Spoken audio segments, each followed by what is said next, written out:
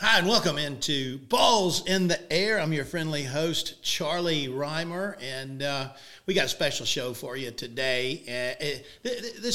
Doing this show has been a lot of fun for me because I get to talk to a lot of neat folks, a lot of friends, some special guests. But today, I'm telling you, is really special because it's one of my best friends on the planet, family really.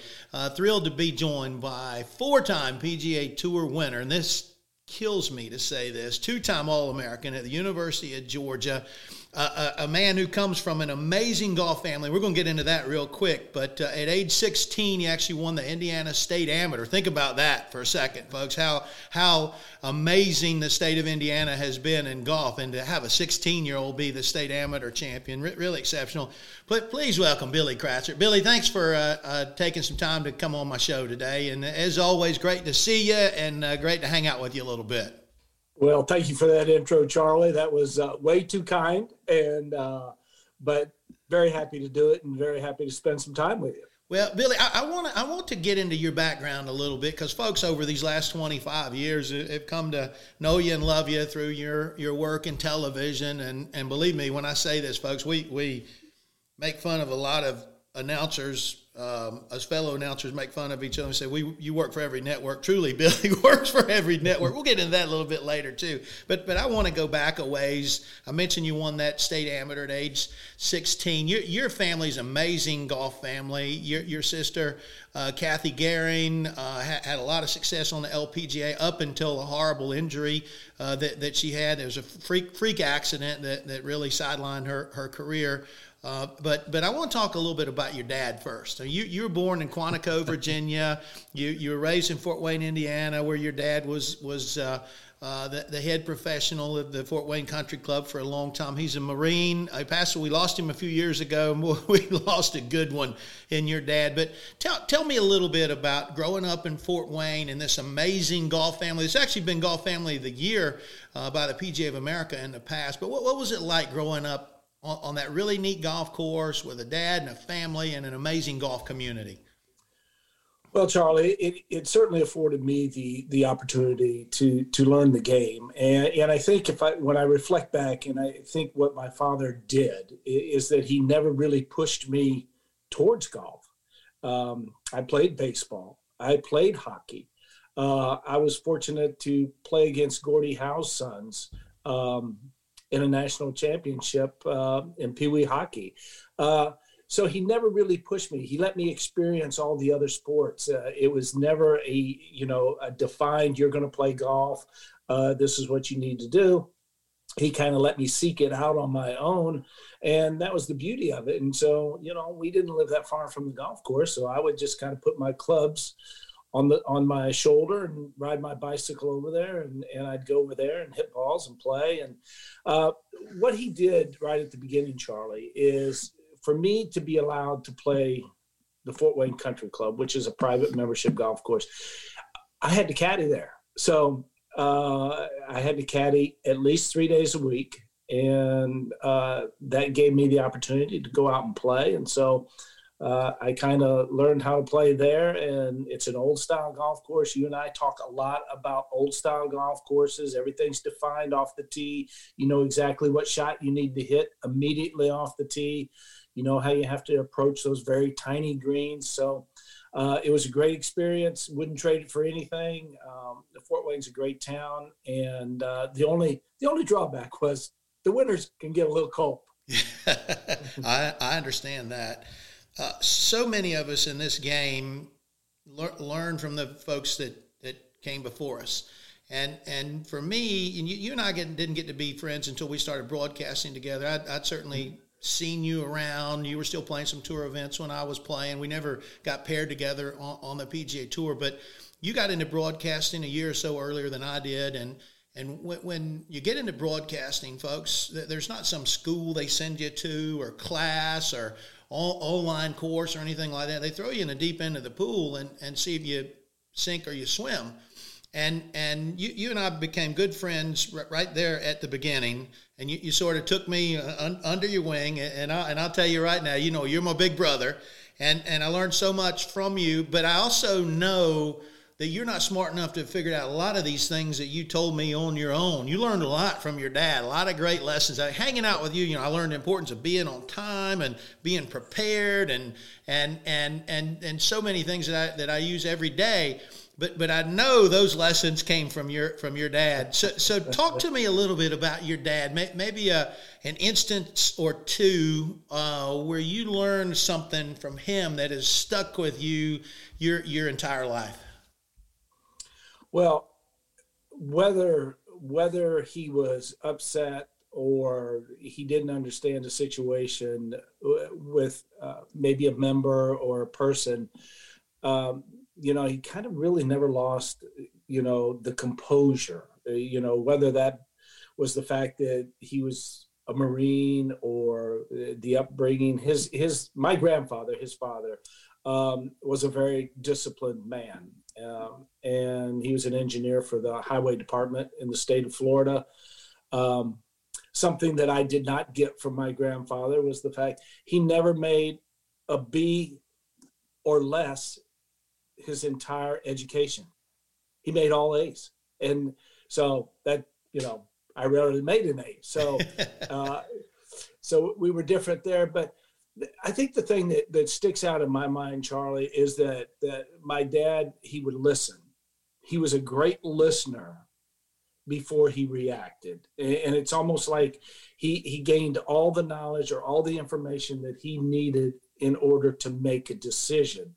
And I think, when I think about, a couple of cases where members had come in and they were a little upset and everything, and he just kind of take them and he said, well, let's just talk this out. And, they'd go from the pro shop to the clubhouse, back to the pro shop. And from a 120-yard walk, everything was resolved. And so there was never that quick reactionary kind of outward, statement. There was always that ability to listen, process, and then act. I haven't always done it. You know that. But I try to do that. And I think that's probably one of the greatest lessons that I ever learned from my father, is that he was a whole lot smarter than I thought he was. Mm-hmm. And he became so smart by the time I became 21. But, he had that ability to listen. And, he was cagey. Hey, he told me stories. And I remember, coming home and the curfew was, I think, 1:00, very lenient. And I exceeded that by about 3 hours, maybe 3.5 hours. And I had to get up the next day because I had to go to the pro shop. And so all of a sudden I get a knock on my bedroom door, and he says, hey, how you doing? I said, oh, I'm doing fine. He says, you about ready? I said, yeah, okay. What I didn't know is that he had gone down to see where my car was parked. When he came back up, he wanted to know when I got in. And I told him, well, I think it may have been a little bit after 1, but not much after. He says, well, before you come to the pro shop today, I'd like for you to take your car down to get the engine checked. Because when I put my hand on the hood, it was still hot. And I went, oh. Awfully cagey. Yeah. So very savvy. But I think a great lesson I learned, Charlie, was the fact that he listened before he reacted. Yeah, that's I know there's so many lessons learned from your dad. I know you miss him, and I always enjoyed the time I got to spend with him. I want to talk to you about your sister, Kathy. For the people that don't know her story, would you sort of go over her career a little bit, and then the accident, and then maybe we'll get into how she's doing today? Charlie, she was probably, I'm going to say, the best athlete in the family. Well, my dad was the best athlete because he lettered in 3 sports at Florida State. But Kathy was a heck of an athlete. And she really didn't take up the game of golf till late. And anyways, through her play and quick advancement, she was able to get a scholarship to Marshall, but then things didn't work out there. So she transferred to Ohio State, and she played for Ohio State. And then she was able to get on the LPGA Tour. She was on the Solheim Cup team. She and Dottie Pepper, I had pictures of the two of them winning their match. But she had a wonderful career. She married Jim Gehring, and Jim Gehring was the first director of golf at Muirfield Village for Jack Nicklaus. And so after marriage, then they had, a child. They had Zach. Well, they were in Nashville for the Sara Lee. And what happened was she was the only one in line at a buffet line. And one of the workers behind. Oh, no. I know it's a bad story you're telling, but folks, I got to tell you, that's a Georgia fight song that just came on when his phone rang. And me being a Georgia Tech guy, I don't know if I can even continue this podcast after hearing that Georgia fight song, Billy. Well, it's one of your favorite people, my wife, Jane. So, but I understand that. But back to the story. Sorry to interrupt. Okay. So she was in line, and she was in line alone, and the worker behind had denatured alcohol and was trying to fill the Rashad underneath. And instead of bringing it out, filling it, he squirted it.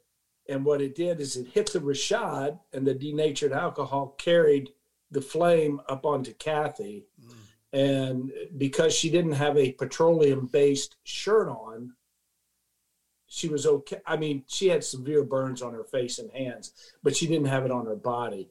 But I remember driving from Fort Wayne, Indiana to Nashville. It's about, I'm going to say it's about a 7.5 hour drive. I made it in about 6:15. And so after winning 3 tournaments on the LPGA and being a member of the Solheim Cup team, then, okay, where's the career? Where are you? And that pretty much, because of the hand damage and the nerve damage, that pretty much ended her career as a professional golfer on the LPGA. Now, she tried to play a couple of times a few years later, but just, she couldn't practice as long. She couldn't, the stamina wasn't there. So the decision was made by her and Jim that, hey, you know what? It's fine. You had a great career. We're sorry that it was cut short, and let's move on. And so she's moved on. And, she's kind of battled a couple of things when you have injuries like that. But she's doing a great job now. She and Jim, Jim's retired. And so they spend half the time in Fort Wayne and half the time in Miami. So that horse track is just around the corner in Miami. Well, I know they spend a lot of time there. That's a lot of fun. But she's happy and healthy, functioning well right now. Yeah, and her boys are doing well. So, everything's good there. Yeah. Well, thank you for updating that. It was a horrible accident. I've enjoyed the few times I've got to hang out with her, and she's always looking for dirt on you, and that's not hard to come up with. So. Wow. Wow. We'll get into that on another day. Now, you're a man that's made few mistakes in your life, very few mistakes, but one of them was deciding to go to the University of Georgia. How'd you end up at the University of Georgia? I mean, what happened on that? It was just a weakness, I mean, college isn't just for everybody. What was up with that? Charlie. I did visit a few colleges. I took a visit to Wake Forest, enjoyed the visit there. Even went to Florida State, LSU, Houston. But maybe it was just the right time to visit Georgia. Mm-hmm. When you visit the University of Georgia in April, that's kind of the start of when maybe the co-eds a lot of good scenery there. The sundresses start reappearing, and but seriously, that's certainly a benefit, obviously. But I just felt like it was home. Alan Miller had just graduated, and he was an All-American, a highly rated amateur player. He kind of just walked me through the process when we were at the Porter Cup, Sonny Hanna, playing all these amateur tournaments. And when I went down there for a visit, he was there, Tommy Valentine was there, Danny Yates was there, and it was just kind of a connect. And I felt like if I went to the University of Georgia, I felt like I could play right away. Yeah. Wake Forest loaded, Houston loaded.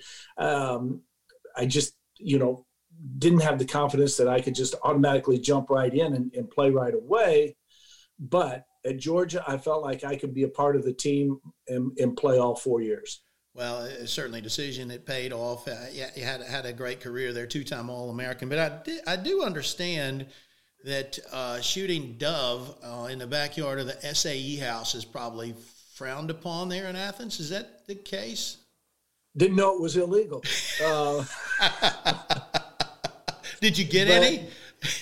Well, yeah. And my buddy Eddie Roddenberry, we just decided that we had kind of done our practice and everything, and a couple of pledges were upstairs, so we decided to go ahead and take a little practice. So we had them throw some clays out the window, and we didn't think much of it.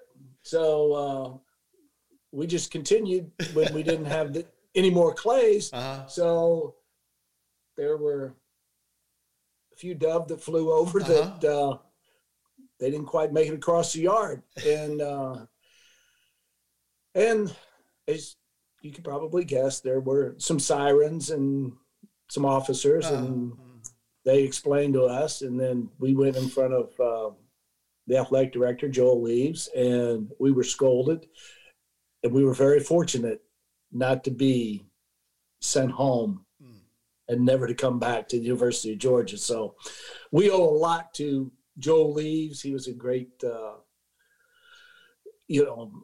athletic director. But yeah, that was not a great moment for old Billy Boy and Eddie.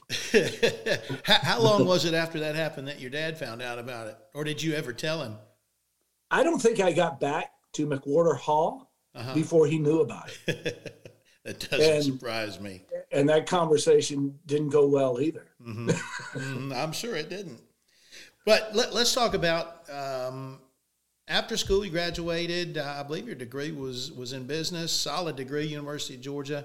And you didn't get to the Q school immediately. You a couple shots and didn't make it. And then you got a real job for a little while. Tell me about that real job, and did that motivate you to get through the Q school in your third attempt like you pulled off? Can you drive a forklift? I don't think I can fit on a forklift. Not in the seat. I could fit on the front of it. You can lift me around. I can put you, you know what? I could put you on a pallet, put the forks right up underneath it, and lift you straight up in the air. But that's what I did, Charlie. I guess it was a burnout, whether it was a physical, a mental, so far as the game was concerned. So I just decided to go home, went home in the wintertime. A gentleman by the name of Mr. Lehman owned a company, and I said, hey, all I want is just a place to go work 8 hours a day. That's all I'm looking for. I just want to kind of get away from the game. And so I went there and did my 8 hours a day and drove that forklift around the warehouse and loaded trucks and everything. It was, it was pretty fun. And if that forklift would have gone just a little bit faster, I'm pretty sure I would have had a wreck and OSHA would have been after me. But no, and it's kind of a valuable lesson to me because at that time, I thought, what, I don't want, not that it's a bad thing, but I don't want to do that because that's not what interests me. What interests me is going and playing professionally. That's what I want to do. And that, when I was kind of waffling, did I want to go into a business? Did I want to go back to school? Could I get in law school? Could I do anything like that? But driving that forklift drove me to where I needed to be. And that was back in golf. John Savages at another club gave me a position. I taught for a year, decided to go back to the Q school, and made it. Well, once you got through the Q school and you got comfortable on tour, you had maybe 5 years around 1980 where you played your best golf. I think you had 4 or 5 years right in there where you were no worse than 12th on the money list. Yeah. What do you remember most from that period? I mean, obviously you've got the 4 wins that happened pretty close to that window, but those 5 years where you were playing your best golf, when you think about that time, what's the first thing that stands out? Just how much fun it was to actually to have the opportunity to play with Arnold, with Jack, with Lee, with Raymond, with Weiskopf. I played with Arnold when I was 16 in an exhibition in Fort Wayne, Indiana. But that was the beauty of it. Today, the guys do a lot of practice. They use TrackMan and they work out all the time and all of that. But when I started, okay, you play or you warm up and then you go play. And so you're on the golf course and you're visiting with guys and you're kind of you're watching them, how they play different shots. I think you pick up so much more when you do that. And, Arnold, Lanny, Jim Colbert, Eichelberger, Ed Snead, all these guys, there was always a game on Tuesday. Mickelson he didn't come up with this idea of the Tuesday game. Mm-hmm. That Tuesday game was done a whole lot earlier, and it got a little expensive at times. I'm sure it did. The players now, and I don't want to do the old guy talking about the young guy routine. I mean, obviously things have changed, but by and large, it's pretty safe to say that the younger players they put themselves in a bubble and they don't really interact with a lot of the current players or some of the legends. I love hearing the stories about you spending time with Mr. Palmer and some of the players that predated Mr. Palmer a little bit, and maybe some of the wisdom got passed down and some of the unwritten rules of golf got passed down where it just doesn't happen this day and age. No, and I think one of the ones that really kind of is overlooked a lot, that was not overlooked when I first came out on tour, is the slow play. Mm-hmm. There was more self-policing of the slow play. You didn't want to be that guy in the locker room with 2 other guys coming towards you if you had that corner locker to be spoken to. Mm. You did not want to have to address slow play. Therefore, it went pretty quickly. And if you were slow, you may get a warning with maybe a par 5, and all of a sudden the guy fires it up there right on the fringe of the green. That was kind of a signal that maybe you need to hustle a little bit. I think wait, let's go over that again. If you were slow, somebody could actually fire one onto the green before you got off there. Well, on a par 5, if you're kind of waiting, kind of the signal was, okay, let's just fire it up there. If I get it on the green, it's just going to roll up there anyways. But you just go ahead and fire it. And usually there's the courtesy of you don't want to do that because you don't want the sound of the ball hitting the turf to disrupt the putting stroke. But if they were slow and you knew that they were over a hole behind, you just go ahead and fire one up there. And if it rolled up there, so be it. And if they said anything, maybe you ought to quicken your pace. And that's kind of how it was handled. I love hearing that. One of my favorite stories you've ever told me, I believe it was Memphis. You might have been a rookie. You were paired with Palmer and Don January. Tell me about what happened on the first tee there. Did I get that right? It was Memphis? It's Colonial. Colonial, okay. Colonial in Fort Worth. So I'm a rookie, and it's final round. And we're Palmer, January, and myself. And so I tee off, January tees off, and Arnold tees off, and he hits that low riser, and he starts walking right away. And, I start taking off. And all of a sudden I hear January, hey, kid, So I kind of looked back. Kid, come here. We're just going to take it a little slower today. He says, he's like a bull, and we're going to let the bull get out there in front of us, and we're going to let the bull just run at his pace, and we're just going to slow the game down a little bit. And about the 15th hole, the bull's going to get a little tired, and we're just going to watch. And sure enough, you know how hot and steamy it can get down there in Fort Worth. All of a sudden, we're just kind of there. And 15th hole, you know, Arnold, he had the shirt out, and he's like this, and, you know, the collar way open like that, and hands on the hips. And he's down there, and we're walking down the fairway in January. Says, take a look. The bull's about ready to expire. You and Don January icing Arnold Palmer. I love hearing that. Some of the other stories I would hear back in the day, the people weren't as precise with the yards, and you'd sort of club off of the guys you were playing with. And there was actually a shot in golf where people would practice. If you had somebody clubbing off of you, you'd figure out how to hit maybe something a little off speed to mess them up. Is that true? Have you ever seen that happen? Well, I told you it happened to me with Weiskopf at Doral. Okay. I was kind of bag hawking over there. I'm kind of going, I'm looking and all that, and I've been doing it for 8 holes, and so he just kind of went in there and he and Leroy were a great team, and they would have a little conversation. And I mean, it's a 7-iron shot, Charlie, maybe an 8-iron, all depending on the hole location. And so the wind's in our face, and you know how it can blow in Miami. And so it was pretty strong. Well, all of a sudden T gets in there and he pulls out a 5-iron.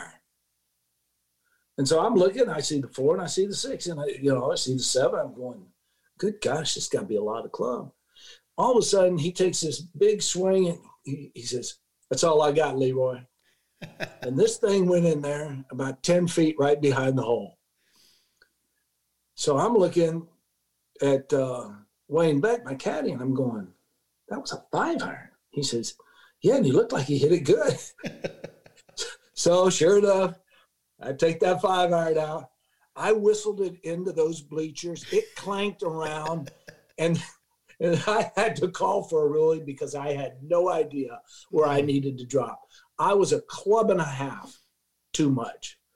But Sam was that way as well. Sam Snead. Yeah. He could hit a 3-iron 160 yards, and he could throw you way off. And I'm not so sure you can do that with the equipment today, like the guys would do it. But yeah, that was part of the game that just doesn't exist anymore, really. I mean, you don't really mess with anybody. Maybe sometimes, occasionally in match play, but week in and week out on the PGA Tour, really nothing like that goes on, does it?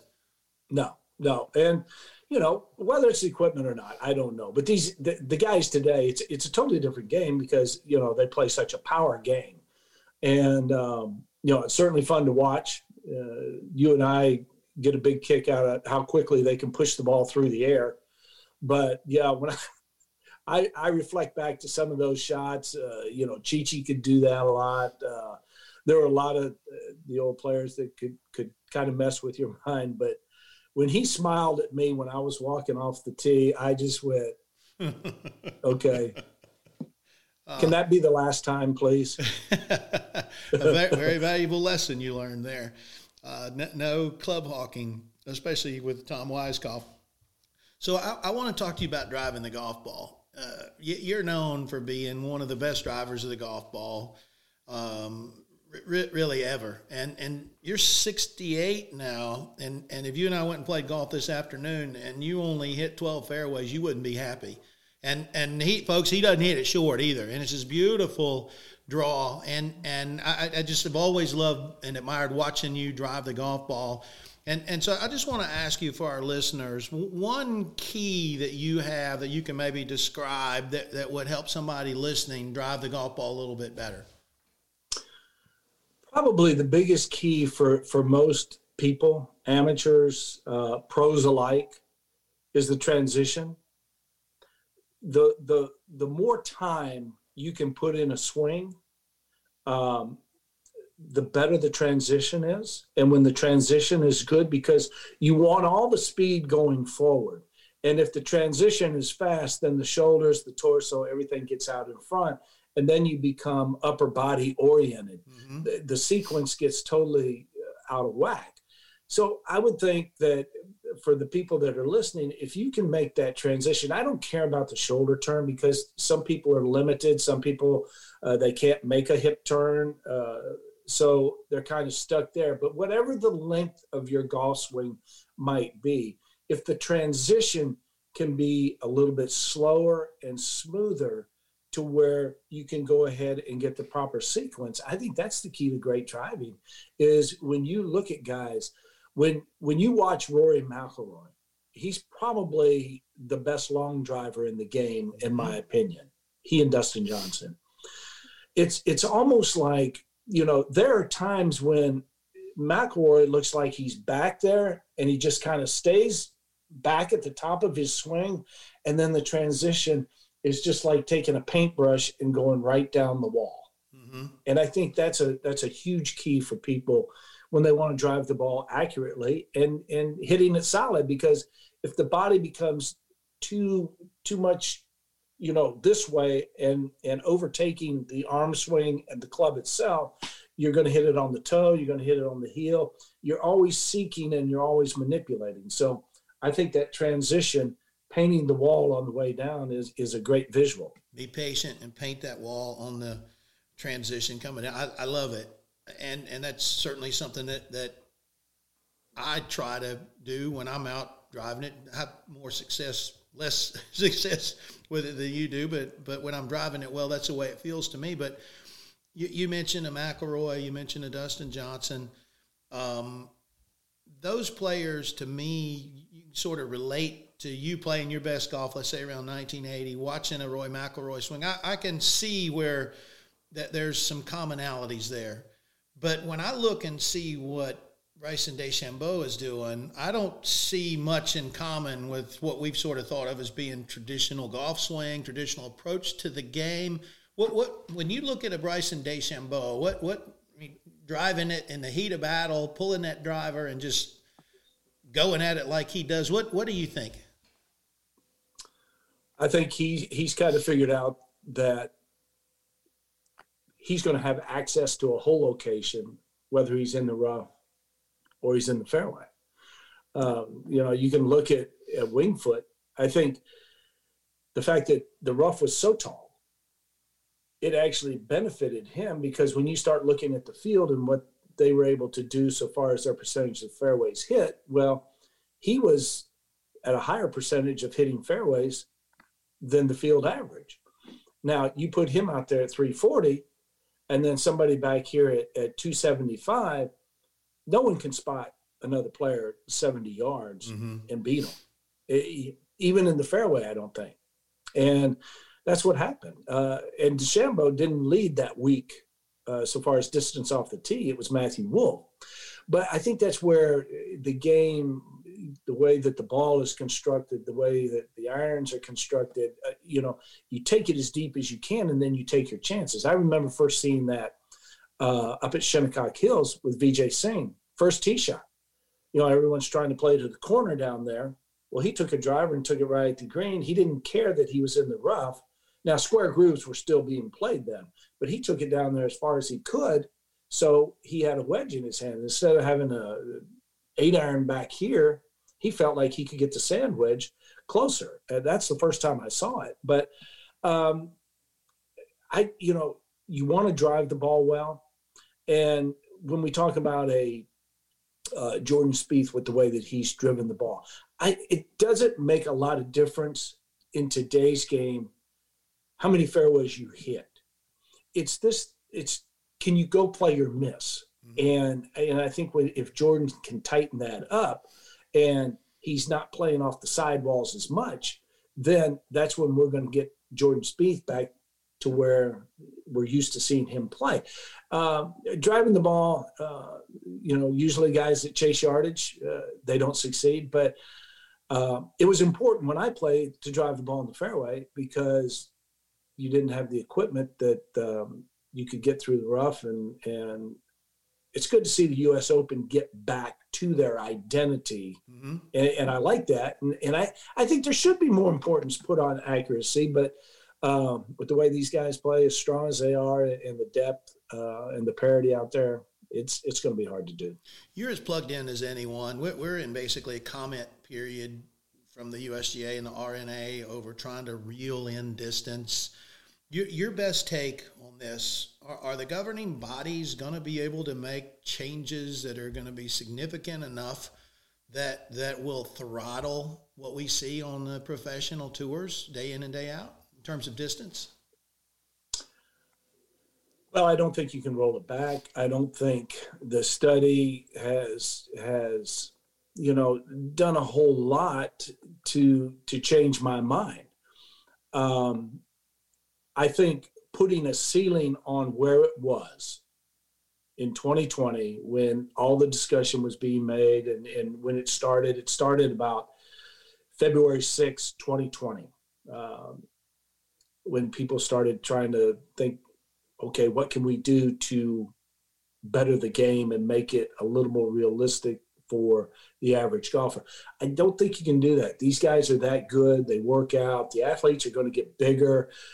They're going to be 6'4". They're going to be 215. They're going to have flexibility.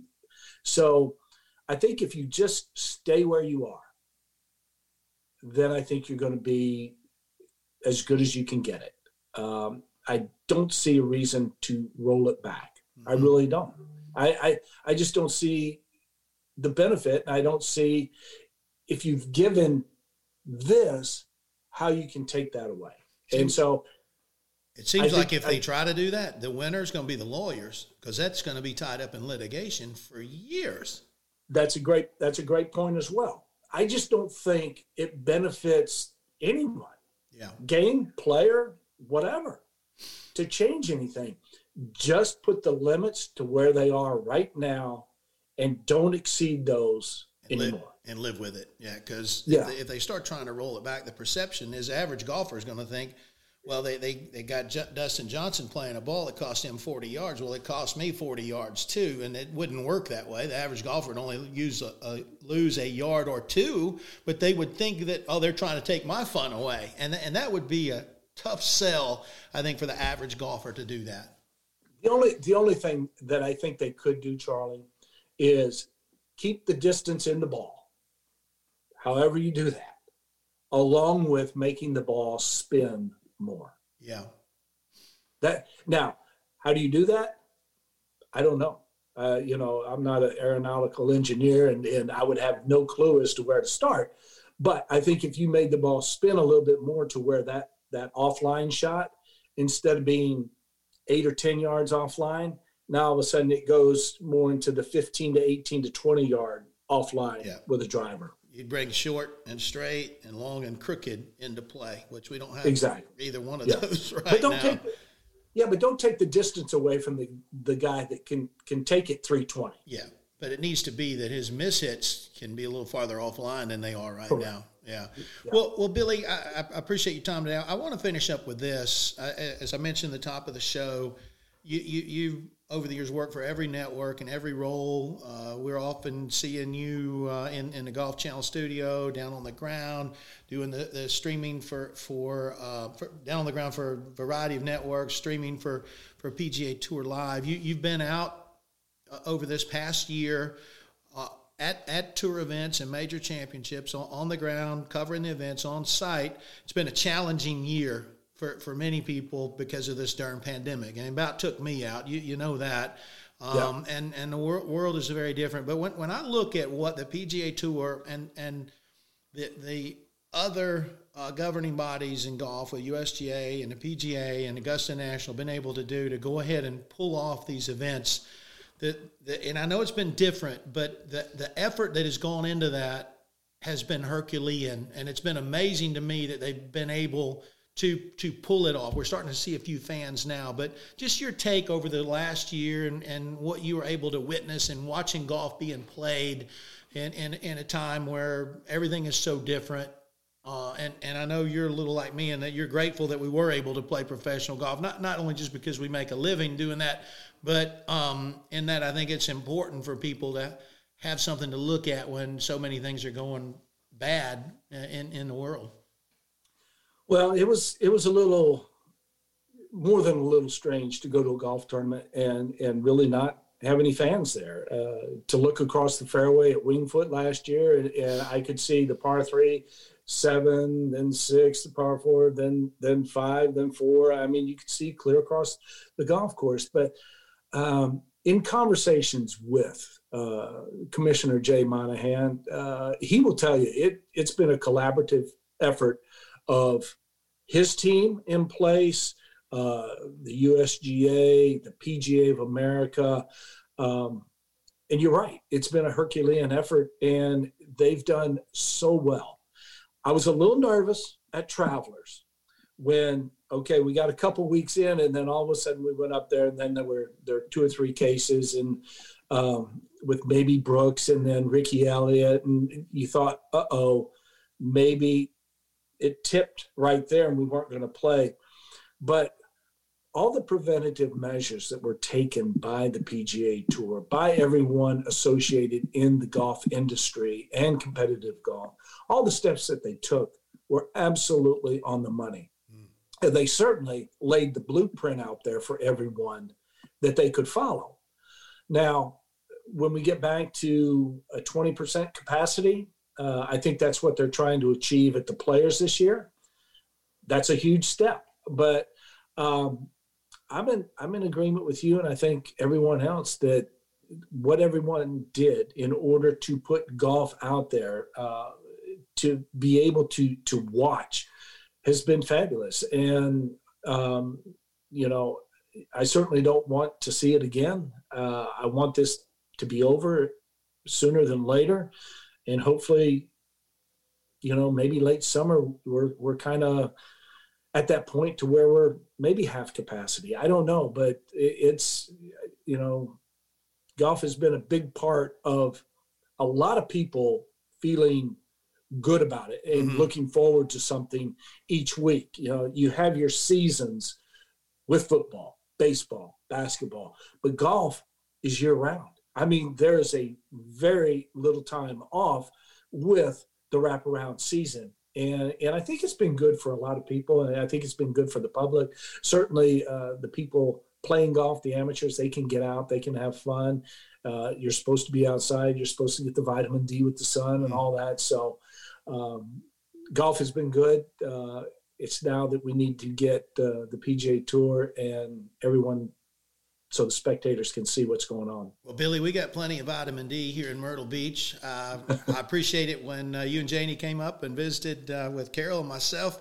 It's been a little too long, maybe about a year ago. You guys come on up to Myrtle Beach. We'll soak up some vitamin D on one of the great golf courses around here. I can't eat anymore. I'm on a diet, but we'll certainly tell some stories, and I might be able to work in a beverage or two in there somewhere. But thank you for your thoughts. Thank you for your stories. You stay safe, and appreciate your time, and appreciate you. You too, my friend. Love you, buddy. All right, love you too. Folks, that was Billy Kratzert, one of the all-time best drivers of the golf ball in the history of tour, and he's also one of the all-time best tellers of stories on tour. Most of that wasn't very true, but maybe a little bit of it was. But we appreciate you being with us here on Balls in the Air. I'm Charlie Rymer. Make sure that you like us wherever you consume your podcast. We're available everywhere, and we'll be right back with you next week with another great guest here on Balls in the Air.